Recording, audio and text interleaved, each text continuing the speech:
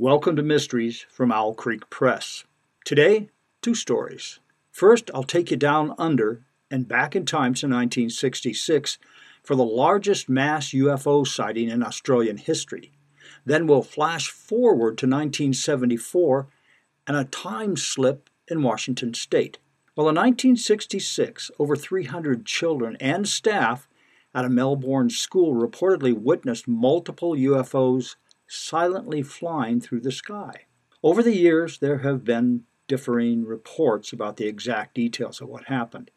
On April 6th at Westall High School, such as people claiming there were 3 saucer-like objects, while some thought there was just one. In the 50-plus years since the incident occurred, there has been worldwide speculation about what people saw, with some believing it was absolutely an alien encounter and others pointing a finger at the government testing new technology.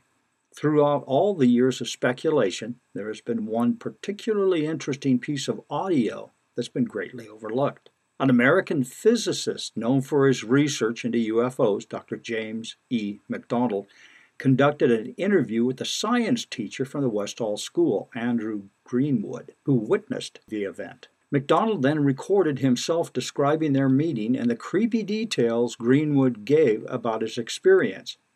Greenwood told McDonald the UFO was first brought to his attention by a hysterical child who ran into his classroom and told him there was a flying saucer outside. McDonald says, according to the recording, Greenwood thought the child had become deranged or something, so he didn't take any notice. But when the child insisted that this object was in the sky, he decided to go out and have a look for himself. When Greenwood went outside, he noticed a group of children looking toward the northeast area of the school grounds, and as he approached them, he claims he saw a UFO hovering close to a power line.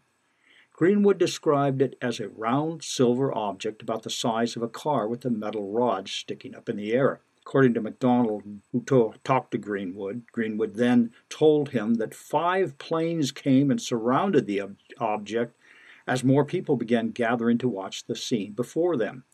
He called it the most amazing flying he had ever seen in his life.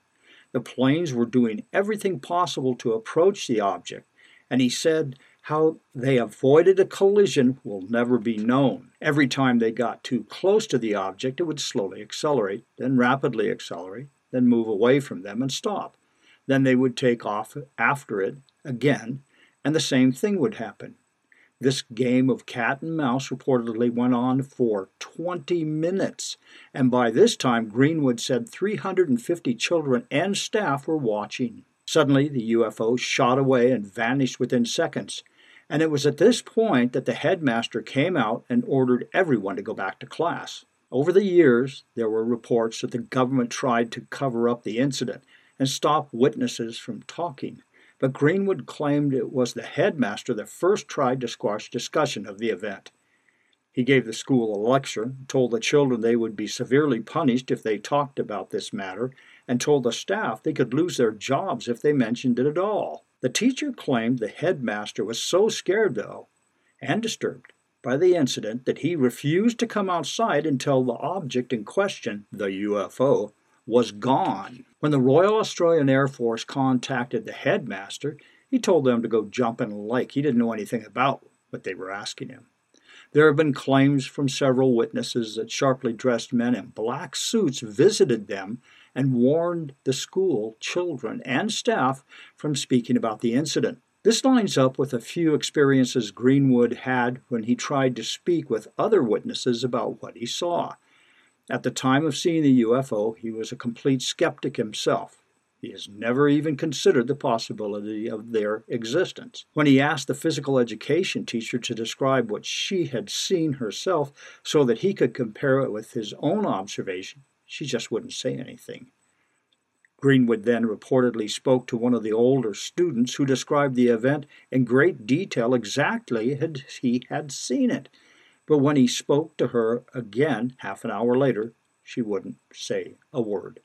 Greenwood didn't think it had anything to do with the headmaster's threats, as no one usually took him seriously, and he knew for a fact that the student he spoke with didn't attend the meeting where the headmaster had made the threats. Well, MacDonald's description of his interview with Greenwood offers a rare insight into the events from the eyes of someone who was an adult at the time. And there continues to be speculation over what actually happened, and the site of the encounter has been turned into a memorial park to reflect the 1966 Westfall UFO incident. And that is the largest mass sighting of a UFO in Australia. Now let's flash forward to 1974, to what I call Washington State's time slip. It was late June 1974, on a warm summer day in a small town just outside of Seattle, Washington. A party for the graduating high school senior class was underway. Several local bands were brought in for the special catered affair. Many of the students' parents attended as chaperones. The day was cloudless when the festivities began at 3 o'clock. They'd continue until midnight. Tables were overflowing with food, were set up on the expansive green lawn that stretched out in front of the old Hickok Manor. The mansion, the Hickok Manor, was constructed in 1909 by William B. Hickok, a retired steamship captain. He remained single and opened the 9-room, 15,000-square-foot residence to retired and displaced seamen. When he died in 1950, he deeded the mansion to the town. It was immediately put on the market. It was maintained in all its majesty for 20 years. There were no takers. In 1972, city fathers realized that it costs too much to keep it up, and so for the next 10 years it remained abandoned and the grounds unkept. In 1973, the school district approached the city. Students would restore and maintain the grounds and upgrade the kitchen if they could use it for graduation ceremonies each year.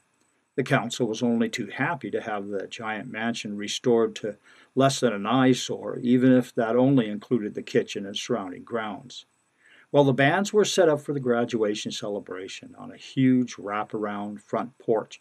Only enough electricity was brought in to operate a kitchen, so the bands brought in generators. Enough food and non-alcoholic beverages to last to midnight were stored in an expansive multi-room cellar, connected to the kitchen by a narrow servants' hall that descended nearly 2 flights. Walter Schmidtke was student body president, Sally Holcomb was valedictorian, and the two had been going steady since their freshman year. Each was eagerly anticipating finding carnal knowledge somewhere in the old Hickok mansion. Once the festivities were well underway, they were sure they could slip away and never be missed. Walter was friends with the owner of the catering service that was operating the kitchen, who said he would look the other way if the seniors wanted to meet in the cellar. At 9 o'clock, blazing lights set up by the local fire department lit up the front lawn and the food tables. The bands provided their own floodlights, and Sally crossed a dimly lit kitchen as the owner of the catering service busied himself at the sink with dirty cooking utensils. When she opened the undersized door that exposed the narrow hall, Walter was waiting. They briefly embraced, then ran down the stairway until it opened onto the cellar. The caterer had said that when he stocked the cellar with food and drink, he discovered that at the end of the short hall was what was left of a small servant's room. When the teens arrived at the end of the hall, they found that door locked. They couldn't open it. Walter pounded fiercely on the hinges, then the latch, but still the door wouldn't open. But when a voice boomed out, "Who's there?" they'd had enough and ran back the way they had come, but couldn't find the stair.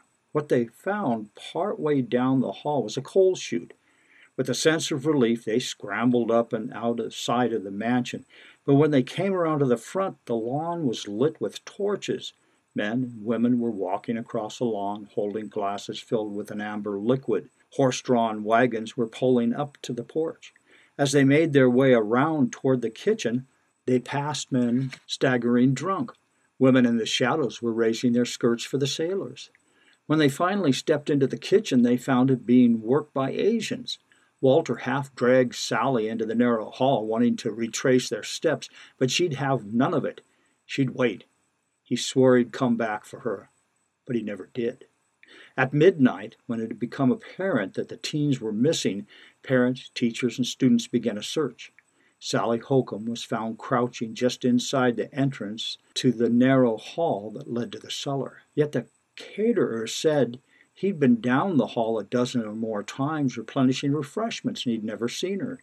She was in shock and remained hospitalized for over 35 days. When friends and neighbors came to visit, it slowly came out what had happened and what she and Walter had seen when they came out of the coal chute. Walter Schmidtke was never found. Sally moved in with her stepmother when she got out of the hospital.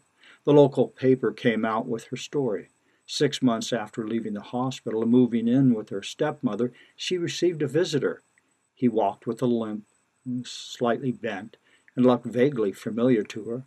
He presented her with a driver's license and a birth certificate that showed he was Walter Schmidtke, born 1879. Of course, she couldn't believe him and accused the old man of a hoax.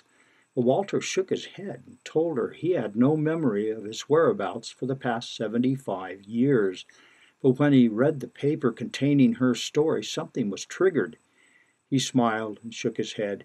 He told her his last words before he ran down the hall, that he would be back for her. Sally visited Walter in a nursing home sometime later in Seattle, for 2 years actually, until his passing. She married a real estate mogul some years later and convinced him to buy the Hickok mansion out from under the wrecking crew that had bid on the place. With husband in tow, she made her way down the narrow, crumbling stair to the cellar, then to the end of the hall, where the door was forcefully removed. In shock and horror at the contents of the room, she turned and buried her face in her husband's chest. For in the corner of the room was a small skeleton wearing what was left of her graduating classmate's jacket. Now, this story is true, but retold only after I signed a non-disclosure document that stipulated not to use the name of the town or the individual Sally and Walter. The Hickok Mansion, again, not real name, was restored and is now a Washington State Historic Site. The room at the end of the hall was sealed. And there you have your 2 stories. This is Kit Crum. Be sure to listen tomorrow for more of the strange and unexplained.